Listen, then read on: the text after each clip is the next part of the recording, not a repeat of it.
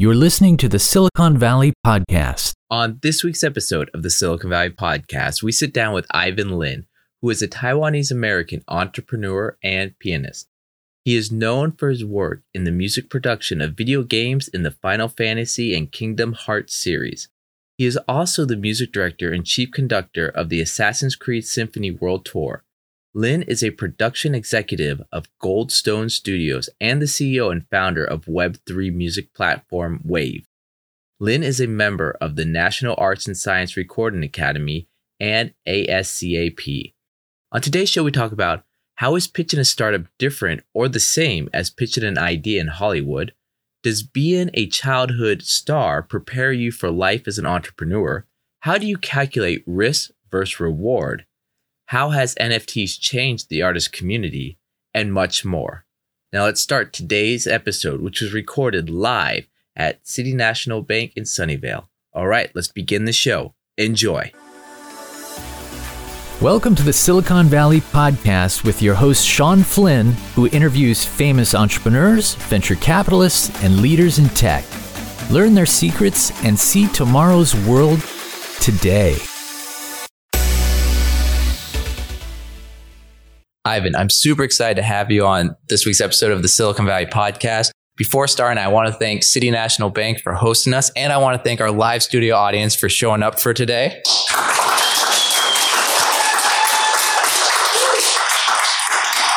As our audience at home can tell, this is a standing room event. This has been fantastic. But Ivan, I know your background. I did a lot of research. We had coffee. Fantastic. But I know all of it, but our audience doesn't. Can you give our audience a little bit of background of your career up until this point before we really start diving into the questions? Cool. Thank you so much, Sean, for having me here. So when I was 5, I started my very first initial career as an actor. And at the time, I was in a TV program called Chess Pow, which is it became one of the largest TV programs in Greater China. And at the time, in addition to acting, I started to do a lot of music, dancing, chess class, and pretty much a little bit of everything. By the age of 12, I chose music to be one of the topic that I wanted to focus on. And I started to play piano when I was 12, which is pretty late. Then moved to Germany when I was 17. Gone through some really intensive traditional classical training at a period of time. Then moved to Boston, started to do a lot of music outside classical, started to do video gaming music, film music, and after that, jumping into tech. And that's where I am right now. As we mentioned that pretty much this time I was visiting the West Coast. It was purely for the rescheduled Grammy Awards back in April in Vegas.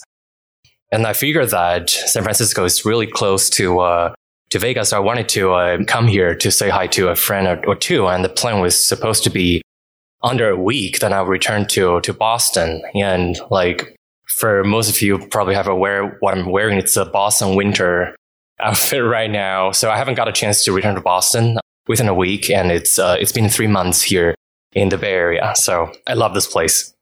Yeah, our winters here are pretty tough. So exactly. You'd mentioned a lot of things right there. One of them was, you studied chess, which was very interesting. Also that you were a child actor. Now, having this diverse background, chess, music, acting, how did that prepare you to have an entrepreneurial lifestyle? How did that prepare you for later on with everything that you've done and are working on? Right. I guess when I was young, I got into entertainment industry where I started to get quite used to standing in front of camera and standing on stage. And I remember during that time, I like to perform. I like to be creative. And acting is all about that, within the lines, but be creative and to portray the characters in a way that would be alive. Especially at the time, we were in a TV drama that's featuring a Song Dynasty. It's a drama in ancient China. But the thing is that I started to realize I love things that are creative. I love things that are innovative. And that sort of drives me to get interest in creativities like music, like dance, and also chess. I don't think like right now, I probably would be able to say this. Music, there's a lot of emotion, there's a lot of logic behind. But in terms of creativity, I just like doing something that's new and that's powerful, that will be able to convey to messages that, for me, like, for instance, music or acting, it's a way to express the emotion and to be myself. You also mentioned that, you were born in Taiwan, I believe, and then you moved to Germany, and you're here in the States now. You've gotten to live all these parts of the world, and I'm not saying visit on a weekend trip or a 2-week excursion. You live, learn the language, the culture, all these different parts of the world. How is being in so many different environments, how does that give you a different perspective when looking at problems? Right. When I was young, I started to travel, and the first destination for me was Switzerland when I was 5. And I remember how curious I was and how excited I was to see new things. And at the time, I didn't know what the word culture is. I didn't know what the word food or people. I was just having fun. But I remember there was an eye-opening experience where I started to see a lot of new things that I've never experienced. And that inspired me. And I guess looking back right now, it's a lot of inspirations that when you travel to different places, it's the people that you meet, it's the food that you try, it's the culture that you get to know. It's a little bit of everything that get you inspired and come back to where you are and to create something new and something that's interactive, and also more in a humble way, that when you see people from Europe, then the next day you're in South America. And especially when we're on a concert tour, it's quite easy to wake up every day in a different time zone. But I remember I enjoyed a lot because it's all about the new things that I'm experiencing. And at the time, I can't wait to see what's new, what's on the other side of the continent, what's things out there that I can learn from those, because I love to absorb. I'm always curious. I'm curious about learning a lot of new things. And these are all the elements and the inspirations that I would be able to move forward with creating something new, whether it's in technology or in music. That's all I love to do. Even in this room right now with this audience, so many people here were born in other countries and moved here to Silicon Valley. And I'm not sure the exact statistic, but I believe it's something like 1 in 3 founders of companies are immigrants. Do you think that there's a certain skill set, certain adaptability, certain traits that come with moving to a new country and succeed that are beneficial for a CEO, a founder of a company to have? And if so, what would those be? Right. I remember the first time when I was in the US, it was 11, 12 years ago. And at the time, I remember there was a quite overwhelming experience because 2009, I lived in Germany at the time for about 7-8 years. And I've been in intensive training for classical music.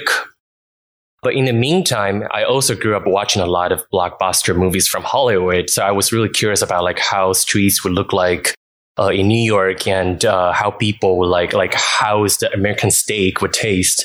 So out of curiosity, I landed in New York. And I think one of the amazing things that I found out is that it's how people here in this country can be so open-minded about a lot of new things. Not just new things and new people, new culture. And that little thought came to me, if I wanted to do something that could be really inspirational, then it must be in the US. There's a different vibe between Germany, where I lived for quite a while, and the United States, like the way people would communicate, the way they would embrace new things. It's just a whole new different story. And it also aligns to my personality, which is I love trying new things. I love like innovative projects.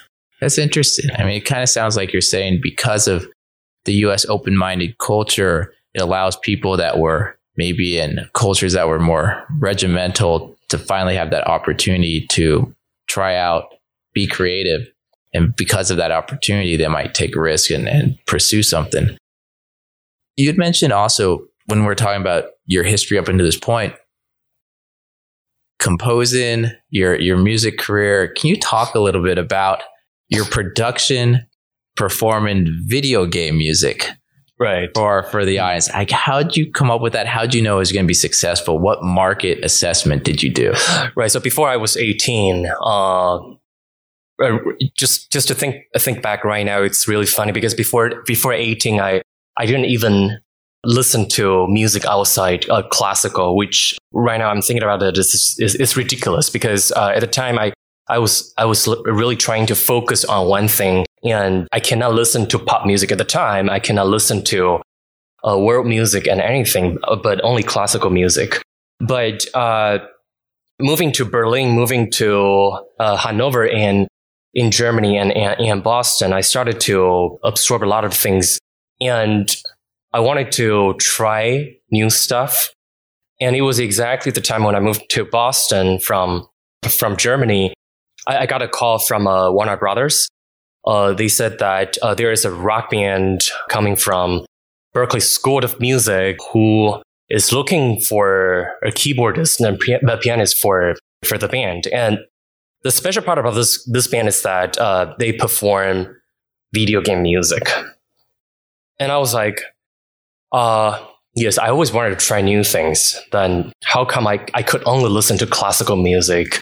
I need to be more open-minded in a way. So I said, yeah, sure. If they are fine with a classical pianist joining the rock and roll band, sure. So we started to perform music from video games like Final Fantasy, like Legend of Zelda, like Kingdom Hearts. And this little idea actually started to come to me, whereas I still remember the very first concert I went to at Boston Symphony Hall. That was Distant Worlds from Final Fantasy. And you see the concert hall with full of audience. The audience age is younger. And you see from their eyes that they love the music that is being performed on the stage. And going forward, I started to attend like video game conventions and all those video game events. And I thought from intuition, it's got to be something. Video game plus music might be something to become really big. And that was 13 years ago when I brought up this idea. So we should perform video game music and we should start writing music for video games. Like all my friends, people thought I was crazy. And especially like concert venues would ask me, so Ivan, like, yes, we are very experienced. We work with world-class conductors, symphony orchestras. And there will be no one who wanted to come to our concert hall and theater to listen to the music of Super Mario. You should just not do it. And I remember I was like, that was 12 years ago. And I remember it was like, no, like, yes, they will listen. Not only they will listen to Super Mario being performed live, I'm pretty sure it's going to be full house. So that night, it's proven that that concert hall has never been so crowded, God knows for how long. And we had delayed the start time of the concert because our audience would line up buying merch, t-shirts, pens, mugs and everything. And they wouldn't even want it to be seated until like we make 3 announcements. We were like, we have to start the show, please be seated. And at the end of the day, we need to sort of like reveal, okay, so we got a special VIP that's coming to the concert hall. If you guys are not coming in, we cannot start the show and you cannot see the VIP. So we started to invite a lot of like video game composers, video game music composers to the show as part of the program. And surprisingly, all the VIP seats were sold out very fast because they always know that they will get a perk to meet and greet with music composers. And that's the music they love, they are going to see the creator. And it becomes really easy for us to understand that, no, there's a huge market there. And we just didn't care if people would be doubtful or skeptical about if this is going to be huge or not, because we know it's going to be huge. And it was huge. So going forward, it's been an amazing journey that I sort of accidentally got into this rock band, which would perform video game music. And later, like you see last year, Tokyo Olympics, when athletes were going to the stadium, it was actually the music of Kingdom Hearts, music of Dragon Quest. It was all the video game and anime music that was being played. So with that, I mean, my question is, putting this all together, I mean, you had to rent the theater, you had to hire the orchestra, you put everything together as if it was starting your own company right there. So many people here in the Valley will start companies just out of an idea, put all their money into it. Maybe it succeeds, maybe it doesn't. When you were doing this, how confident were you in the success? And kind of what were you thinking of it from a business angle? Were you just thinking, I want to create music? Or were you thinking, okay, merchandise sells this much, seats should go for this much? How were you figuring everything out so you had an idea it was going to be successful, both from a publicity, but also financial view? To be very honest, we didn't know at the time. Well, we just wanted to create great music, wanted to create a great experience. And we were hoping to have a great time with the franchise, with the community. And at some point, because I founded my first company, which is a music studio. And the reason why we founded that company is because when we started to do a project, I remember there was with the former president of Sony Music. He was looking for a composer. And we signed a contract. There was no company name from our side, just me. And they were about to wire transfer the first fund to us. And they were asking our company account. And it was that point, I was like, we don't have a company account, so I've got to create one. So I went up to the bank and create a business account. I registered a company and provide the logo and a little bit of legal documents, and off we go. Then there was, when we started doing our projects, at the time there was like all the new things for us. We had to write checks from our company checks. We have to communicate with all different departments, the people, and especially when it comes to like recording, when it comes to performing, it's really a complex process to go forward. Like one project would involve in at least 100 to 200 people one time. And for instance, a recording session will have to be done within 2 days. Then we're talking about working with around 70 people per day. And it's a lot of logistics, a lot of operations going on. So we figure everything out one by one. If we need to include merch, we understand that there's a demand for merch, so we're adding merch. Then we would do a research. And at the time, it was all like old school. There was no data. There was like no search engine optimization. It's all about, if the shirts is selling really well, then we're going to just do more shirts. So it was like really traditional way to do business. But when you start to see the demand and you communicate with the franchise, that's where you started to learn. And that's also when I started to get a sense that, no, it cannot be so old-fashioned. We need to sort of involve technology or software to it to figure out a larger scale production or concert business that we have to put out there. I'm kind of curious what processes and technology you implemented. And while you're answering that question, if we could get the cue for the first audio clip prepared to be played. But how were you thinking about the business processes? How are you making this more, I guess, not a hobby, but actually a company? Yeah. So it's all about data that we're able to collect from each project. And when we started travel, for instance, in concert tours, we would travel to New York, followed by Singapore, then Sydney, and then coming back to Los Angeles. And every time it's a lot of data to organize. It's which section of the pricing of the ticket that would sell the most.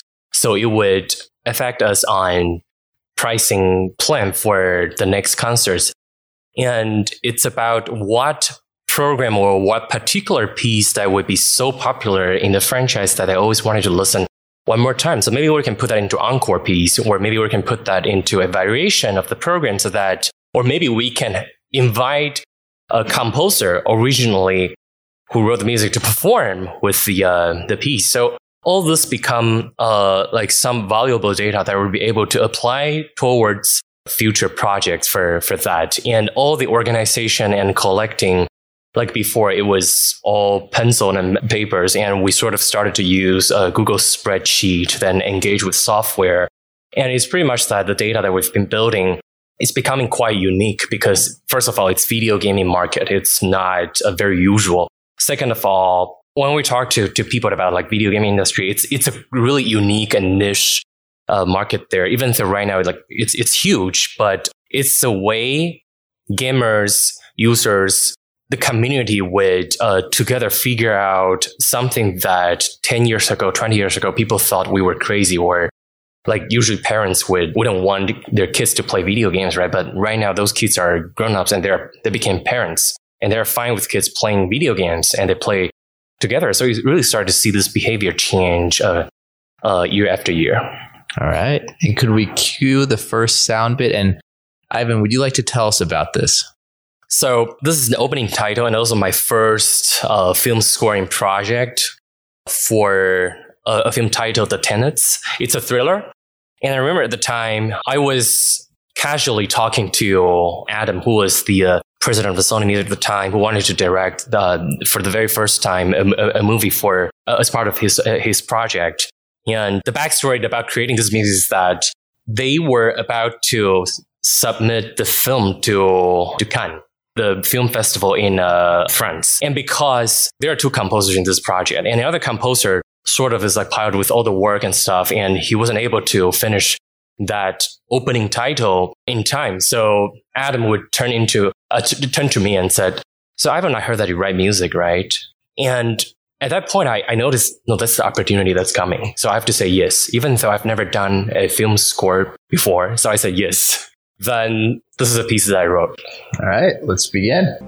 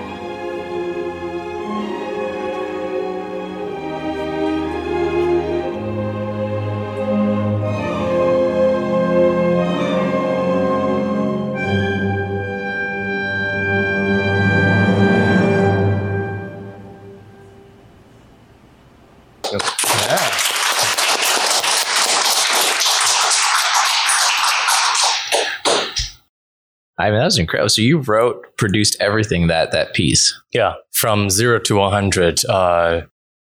I wrote a score. We called the musicians, and that was Boston Chamber Orchestra at the time that we worked with. And my first time sitting in the control room, and also the first time working with Hollywood, the mixers, incredible. Shinosuke, he is in Thomas Newman's team. So at the time, they were actually producing the music of Finding Dory. And we were like, oh, so we've got this nice film coming in. Is it possible that you could like squeeze some time into the production? So they actually suspended Finding Dory production for a week. and to work on the film that we are that's coming from Boston. I have a question with all that you're doing up to this point, and then we're going to get into what you're doing now with Web3. How have you looked at risk versus reward throughout your career? I think it comes together, first of all. And second is that there's always risk. It's just that how we're able to handle that and how we're facing and experiencing it and turn it into a positive outcome. There's no such like non-risk activity or projects going forward. You know, you go out and dine in the restaurant, you can get choked. So there's always risk. But I do think the spirit is that if you're onto something that you're being questioned to a certain degree, but you are crystal clear about what you're doing right now, in the future, it's probably going to be something, then I would go for it because I know that there is reward on the other side waiting for us. Okay. So with that, you're also going for, your new company right now, your new project, what you're working on, and it's in the Web3 space. Now, a lot of buzzwords there. A lot of us have no idea what it actually is. Can you tell us about the opportunities you see in Web3? Right.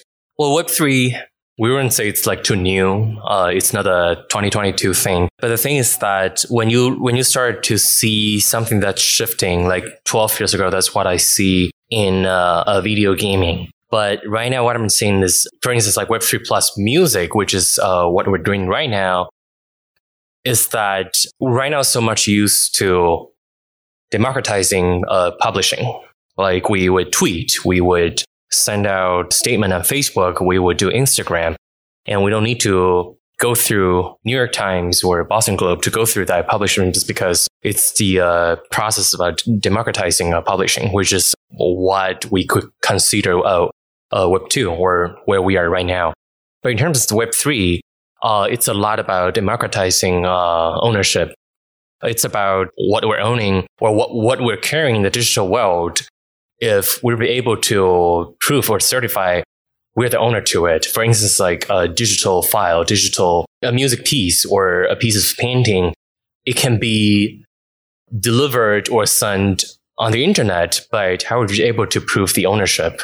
And right now, this market is like it's getting quite noisy with the NFTs and crypto, so on and so forth.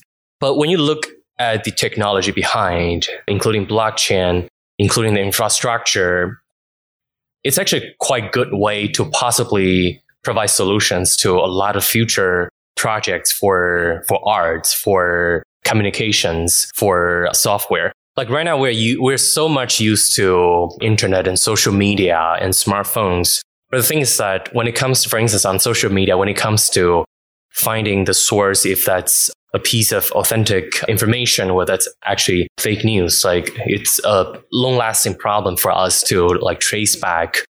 And this technology of blockchain will be able to provide certain transactions that won't be able to be deleted or modified once it's out there. Meaning for the content creators, they are responsible for the work they put out there in the public, in the digital world. And what does that have to do with music? It's all about how music, when a piece of music is done and it started to travel to be in front of your iPhone or streaming services like Spotify and Apple Music, music creators will have to deal with different publishers, different distributions. And when music travels internationally to, say, 150 countries, there are 150 local royalty collecting agencies dealing with the business. So what does that mean for music creators? It's all about dealing with different currencies, different commission, different percentage of they're going to take away. So that's why at the end of the day, there's so many middlemen between music creators and their audience. And the way we see Web3 and the technology behind is that it likely will be able to start removing the middlemen one by one. So music creators will be able to publish their music easily. They will be able to manage their royalties and distribution much more easily.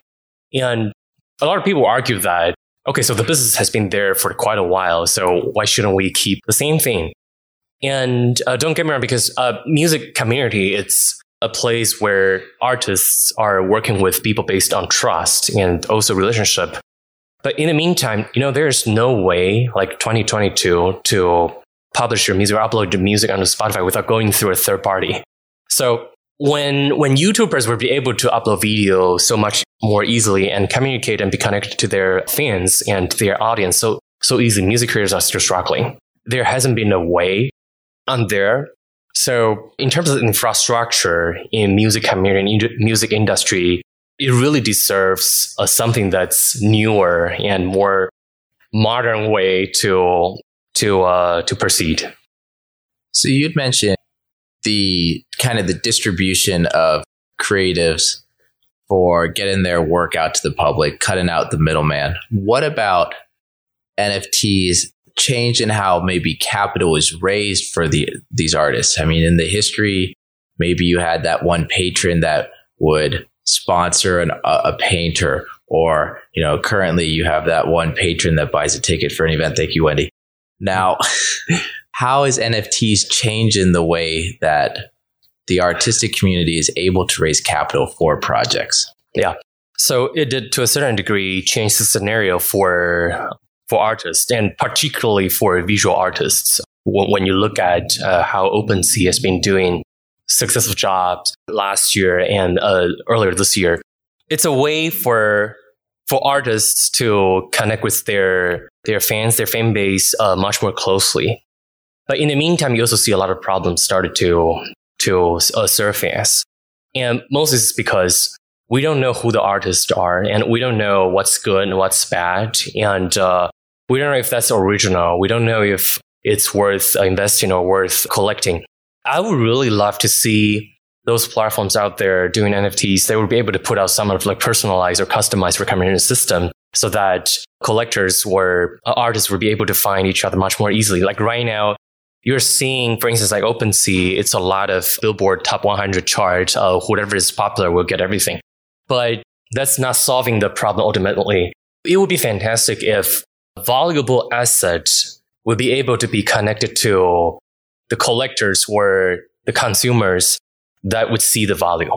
And you really started to see this kind of connections on YouTube, on Netflix, on TikTok. They're not necessarily Web3 or NFT, but it's actually the technology behind, which is algorithms and AI recommendation system that will help you find the videos that you love on YouTube. Like, not everyone will have to agree with you on the video you love, but it's your personal choice.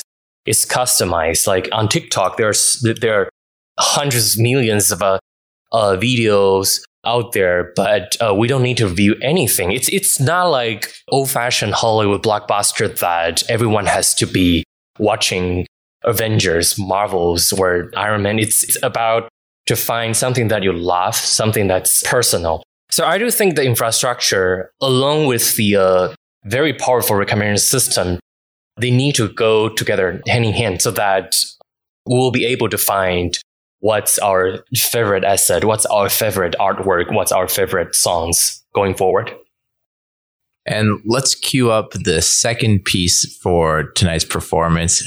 And while that's being queued up, another question. Ivan, this Web3, how do you see it, timeline for it being adopted? Where do you see kind of the rollout coming over what time frame? I don't think the community and the world is curious about what's going on, whether it's a positive or negative. But the thing is that it's really when you start to see things that are coming and to the market.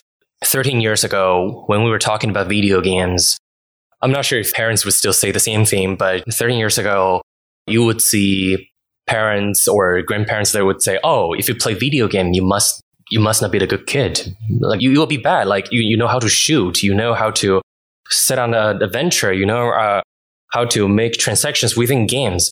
But like after 13 years, like 2022, you really do see like a lot of grown-ups playing video games when they were a child. There's no, actually, video game changed the way that I think. Video game actually changed the way that I would pretty much change one's life. So yes, I mean, all this noise and people being skeptical, it really is something that you can see behind that. No, there's opportunity coming. So it's really up to you if you wanted to see this positively or you wanted to observe and stay back a little more, which is also fine. But there will be pioneers. There will be followers. And I don't want to be following. I wanted to be some of the early ones to do that. That's why we see things this way. All right, with that, let's cue the second piece for tonight.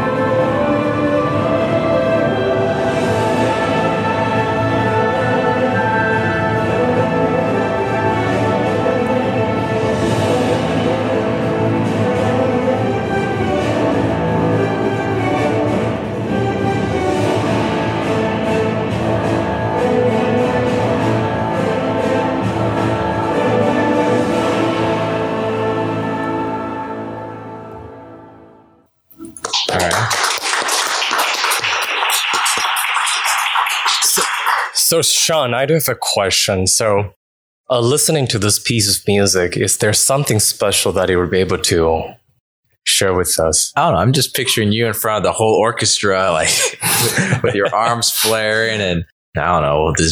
I'm almost thinking like Lord of the Rings, this battle about to commence. I don't know. What am I supposed to visualize? Yeah. So it's an epic symphonic score written for a video game. There was a project that we worked with, a Tencent video game.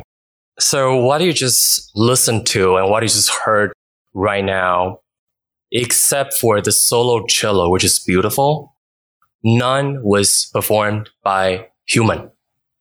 Wow. None was performed by human. And that's what I was so fascinated about technology, because this symphony that was supposed to be 100 people on the stage, it's done by one single man. That's incredible. And that's what we're building right now in our music project, WAVE, spelled as WAVV.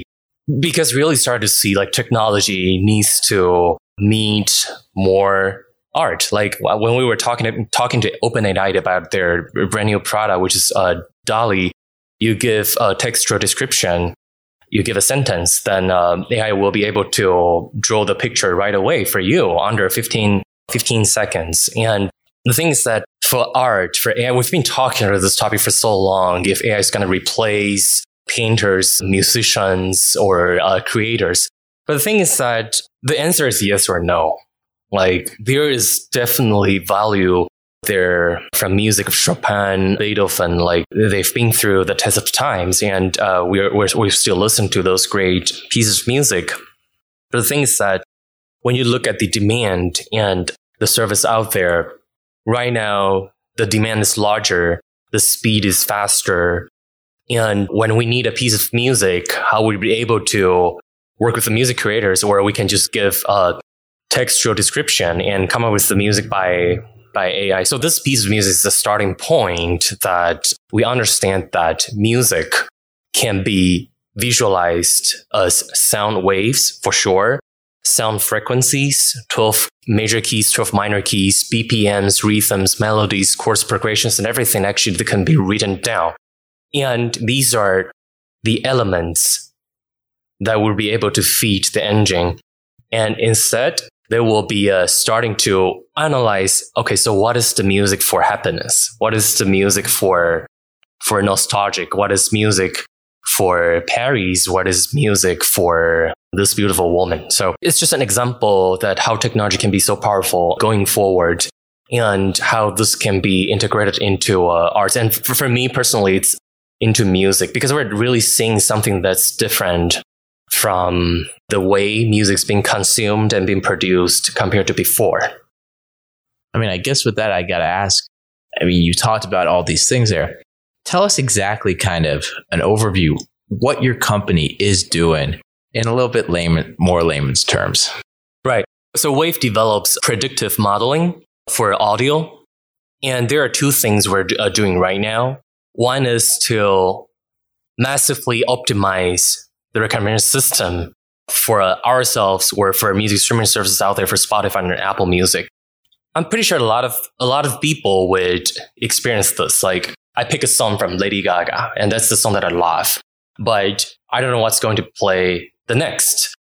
Or for a lot of people, like, they don't even know what to look for the playlist that they wanted to listen to. So they heavily rely on the curating engine, which is the recommendation system that music streaming services would push to you. But a lot of times, it's being categorized as classical music, pop music, blue, jazz.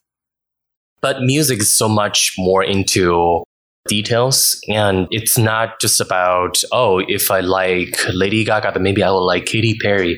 It's actually about, this romantic song is actually in BPM 72. So maybe you will love another song with the BPM, which is beat per minute, 72. And you started to see Spotify doing that. But I have to throw out some numbers because I was reading an article yesterday. There are around like 8 million music creators out there on Spotify. Around 80% of them, 6.3 million music creators, their music, after publishing on Spotify, they got less than 50 listeners monthly. And that's 80%. And that's 6.3 million music creators. And there's something wrong there because, again, you see TikTok putting out like really successful case. Like, they don't need to follow one blockbuster movie or one Hollywood star, but they can find the influencers that they personally love. But you don't see a lot in music right now. It's because overall in music industry, it's really behind. And the reason why Netflix is so successful and their secret sauce is actually the algorithm they would put out there, right? They would, based on your watching behavior, the way that you would speed out, fast forward, or rewind is actually all the behaviors that were being recorded. And we intend to do the music version of that. So pretty much put out a much better recommendation system, help music creators find their audience more efficiently, and also help music consumers find the music they love. Then based on the same technology, going forward, we're talking about generating music from textual description. Like, you put out a sentence, a guy walking a dog next to La Seine in Paris, then it would generate music for you.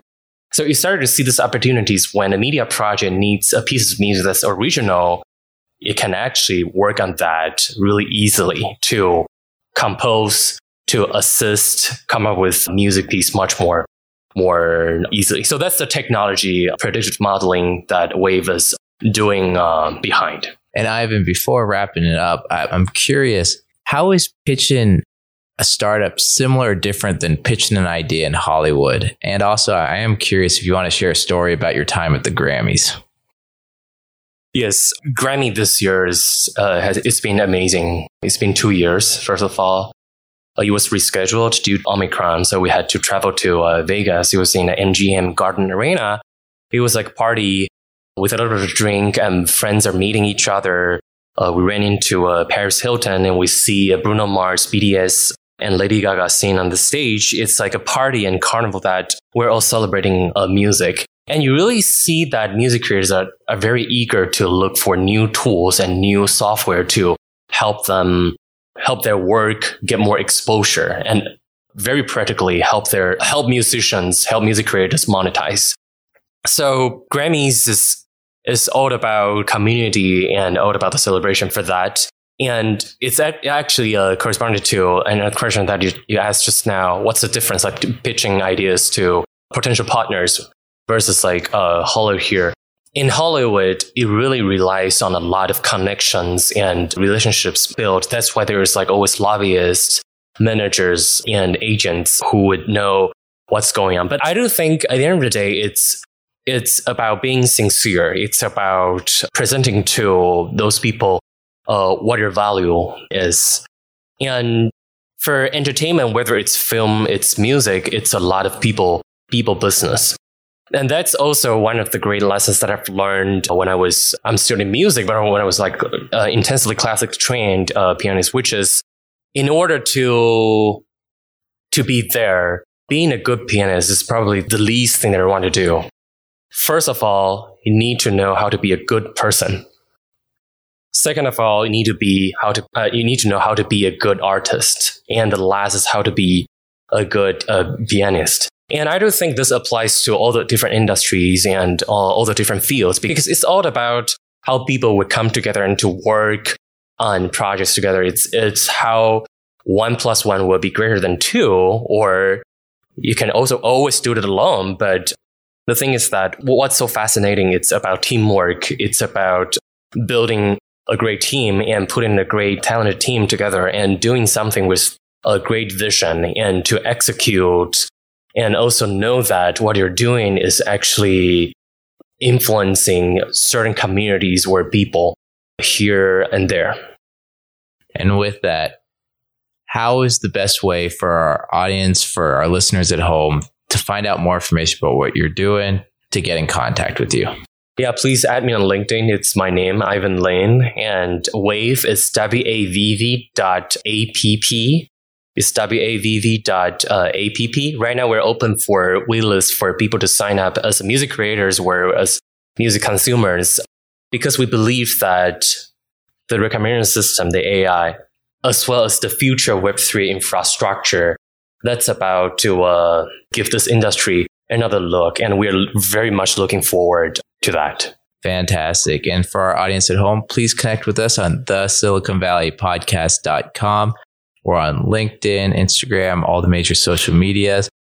And for everyone out there, if you are a company looking to raise growth capital, if you're looking to get acquired, when I'm not doing the podcast, I'm a mid-market investment banker focused on mergers, acquisitions, growth capital, and secondaries. Reach out to me on LinkedIn.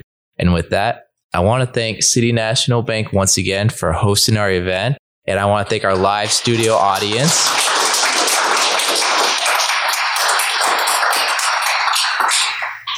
And with that, Ivan, thank you for your time today, this week on the Silicon Valley Podcast. Thank you, Sean. Thank you for listening to the Silicon Valley Podcast. To access our resources, visit us at thesiliconvalleypodcast.com and follow our host on Twitter, Facebook, and LinkedIn at Sean Flynn SV. This show is for entertainment purposes only. Before making any decisions, consult a professional.